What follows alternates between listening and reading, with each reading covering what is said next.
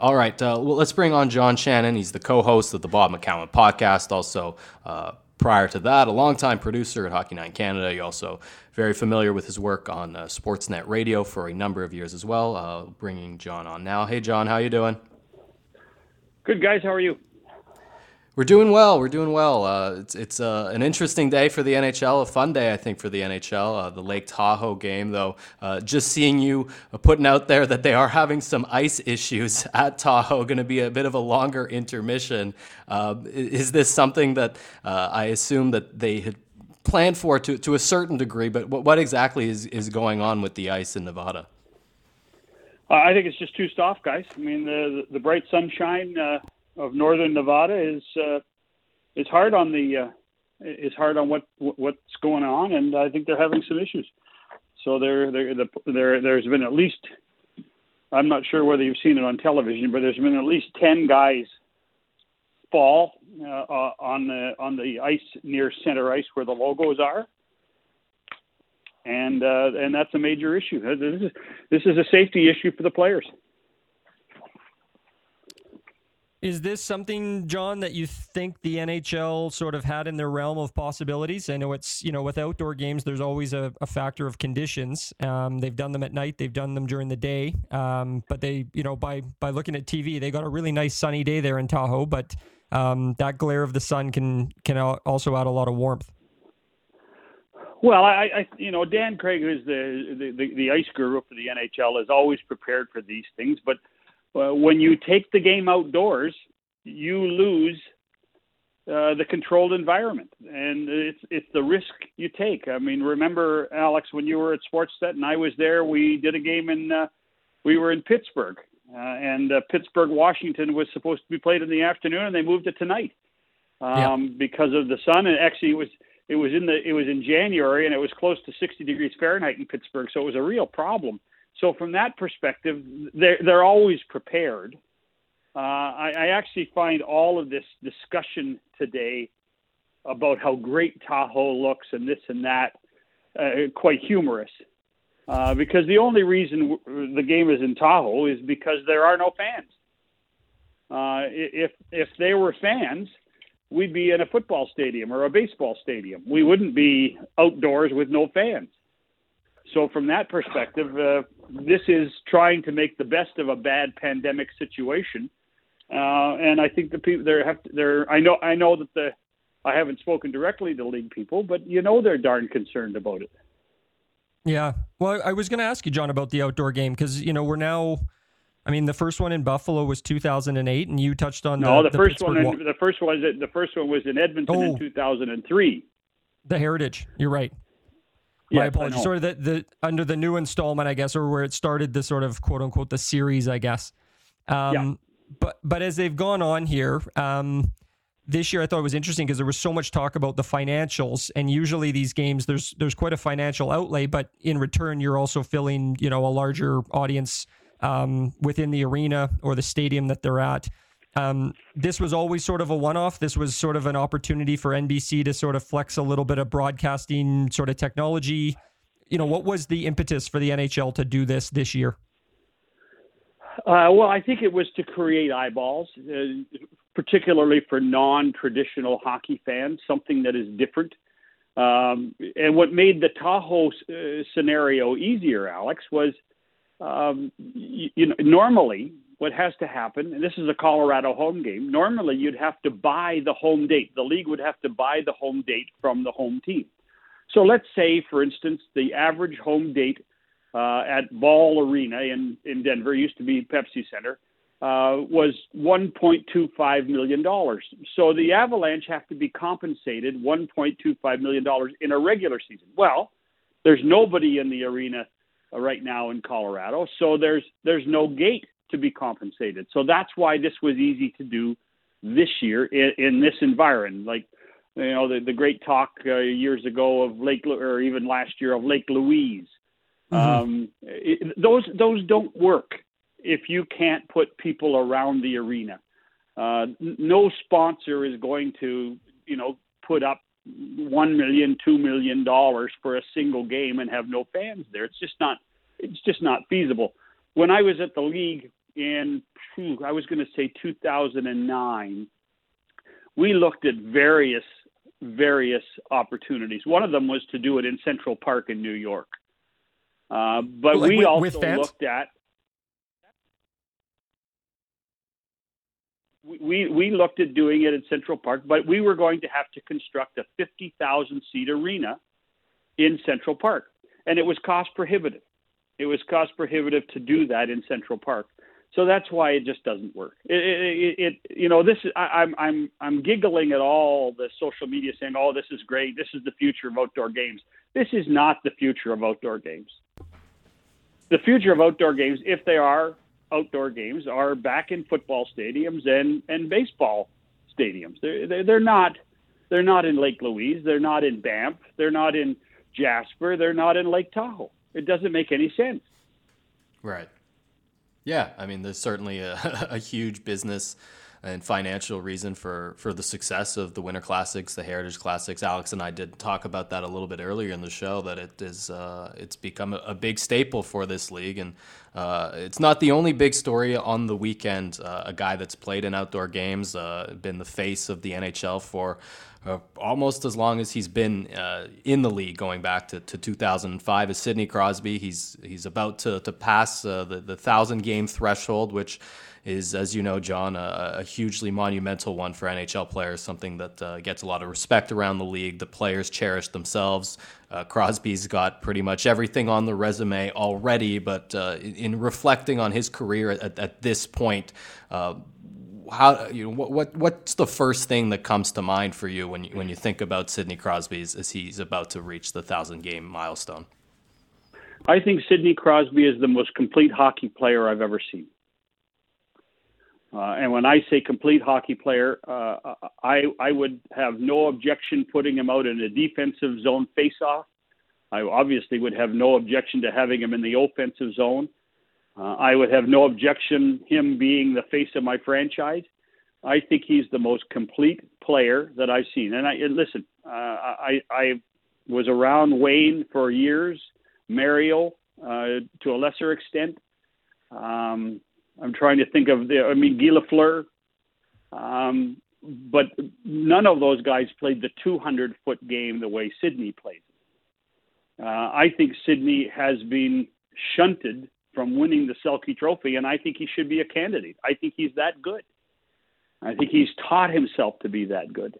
For me, Sidney would tell you that he used Wayne as a role model. And I think now there are two generations of players that will use Sidney Crosby as a role model, both on and off the ice.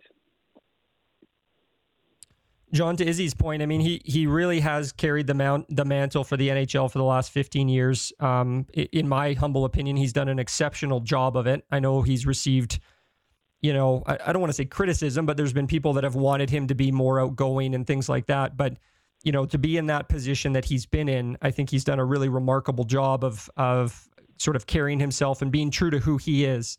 When you look at all the players you've seen, I'm just sort of wondering how you compare him with, we saw McDavid this week hit 500 as well, and did it in the same number of games that Sid did. I'm just wondering, is Connor the heir apparent to Sid, or has their overlap been too close, kind of like a Lemieux and a Gretzky? I think Connor's body of work is just too darn small to gauge that yet, Alex. I see Connor an awful lot. But I think that if you sat down with Connor and said, "Okay, Connor, let's take a look at your file, and let's try to match everything that Sid did," I think that there, and I don't want to use the word shortcomings because it's not fair, but there are deficiencies that Connor has right now that Sid has always been able to compensate for. And I think that comes with age. There is an age difference, let's face it. And I think that it comes with the way the game has been played over the years. Let's remember, Connor has never played in an era where clutching and grabbing was possible. not even in junior hockey. Sid and Rimouski played under that. When Sid joined the league after the lockout, we were just getting into that world of no clutching and grabbing. The amazing thing, the reason I'm kind of hedging on it is because they're such different body types as well. When you think of the long muscular body type that is McDavid, who really is he's a freak of nature, and Crosby's the short, squat, typical hockey player. That has, and everybody says that has the great edges. Well, McDavid's a better skater than Sid is. He's faster, he's quicker on his edges, he does so much more. But, Sid's intuitiveness and Connor's intuitiveness are comparable. But there are other things that I think Sid does better, and I think there's a few things that Connor does better. So that's a tough comparison, particularly when they're both playing at the same time. I saw that you guys had Brian Burke on the podcast, and before we move on from Crosby here, I was curious. Darren Dreger sort of suggesting that maybe Sidney's legacy in Pittsburgh would be to move on before the end of his career and help stock the cupboards, if you will. Coming from Darren, who has close ties with CAA, I found that intriguing. I'm just wondering what you made of that, and do you think, what do you think the future holds as we look at Pittsburgh at a really interesting time here, and Sidney with 4.5 years left on his current contract? Sidney Crosby will never leave Pittsburgh. Sidney Crosby is Pittsburgh. I will not say that about any other player on the roster, but and if the Penguins, and Mario understands this more than anybody, if the Penguins understand what the team and what Crosby means to the city, then they'll just put that to bed. Right. John Shannon joining us on air, Israel Fair, Alex Blair. You can find John now as the co-host of the Bob McCown podcast. As Alex mentioned, the recent interview with new president of hockey ops for the Pittsburgh Penguins, Brian Burke, is available on the feed. Our show, John, is on in Vancouver and in Calgary. Last week, we spent a lot of time talking about the sort of crisis in Vancouver, about where the team's direction and certainly their play on the ice. That tone and that talk has shifted to Calgary in the last week. Brad Treliving on the radio here locally in Calgary, very passionate, stepping up for his team, but also acknowledging that the season, especially the last couple of weeks, has not gone the way that they have planned, the way that they have intended. When you look at the Flames right now, what do you see with this group, and what's wrong with the way that Calgary's playing? That's a really good question. I've watched them play. And by the way, we're in this darn Canadian division, and I think and I've said this on the radio. I think in every city in Western Canada, we're going to have a crisis a week in this division, and it's the team that loses 2 games in a row. Yeah, for sure. And this is any guy in radio sales should be out there trying to sell the crisis of the week in the Northern Division, because that's what's going to happen. We've seen the crisis in Montreal in the last 10 days. Yes, we saw the Vancouver crisis that Francesco Aquilini put to bed. Right now, it's Calgary. It was Edmonton for a couple of days early on. The Maple Leafs, actually, believe it or not, the Maple Leafs had a crisis for 2 games. They've lost to Ottawa twice. They would lose a 5-1 lead to the Senators, and dare I say, the Senators have had more crisis weeks than any other team in the division. This is the nature of playing a 7-team division for 56 games. What Calgary's going through is something that, in my opinion, is strictly on the players. There has to be better play out of Matthew Tkachuk.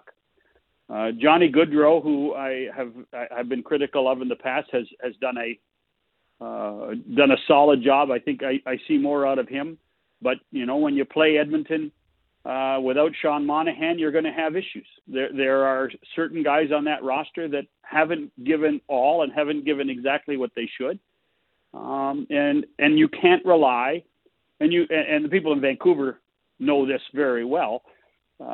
You can't rely on Jacob Markstrom to bail you out all the time. The one thing is you do wonder if Markstrom's already been overworked. The good news for Calgary in some small sense is that you can't blame David Rittich for the loss last night, and it did give Markstrom some rest.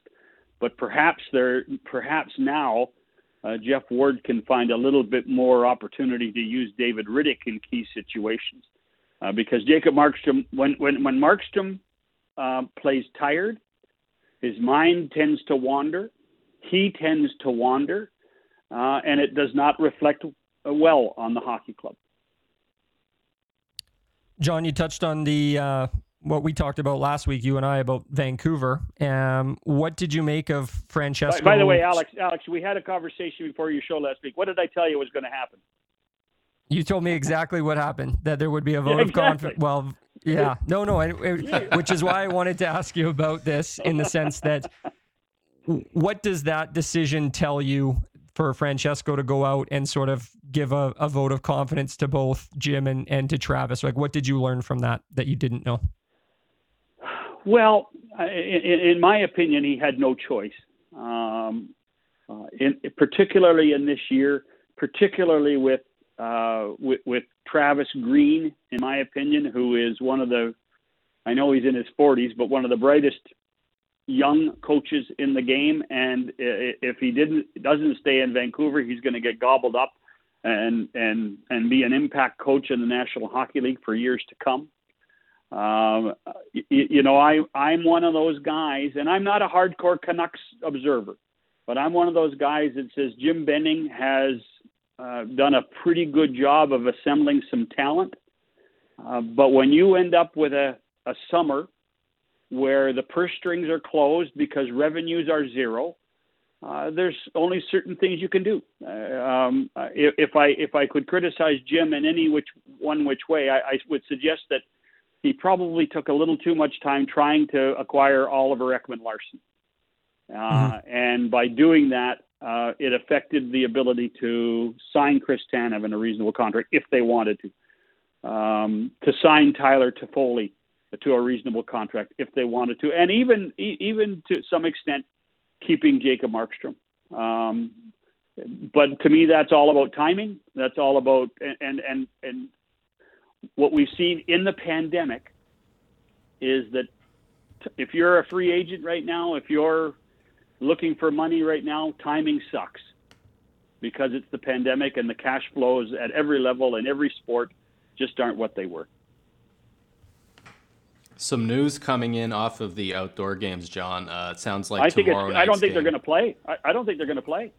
It seems, yeah. As you said off the top, it's a serious safety concern, and they've moved tomorrow night's game. The Philadelphia-Boston matchup is now a 7 Eastern start, so a 4:00 start in Nevada. It is funny, as you said, a lot of people talking about how beautiful everything looked, and it did. It looked like a postcard, but when there's issues with the ice, that's a significant problem to play a hockey game. Hey, Israel, let me tell you something.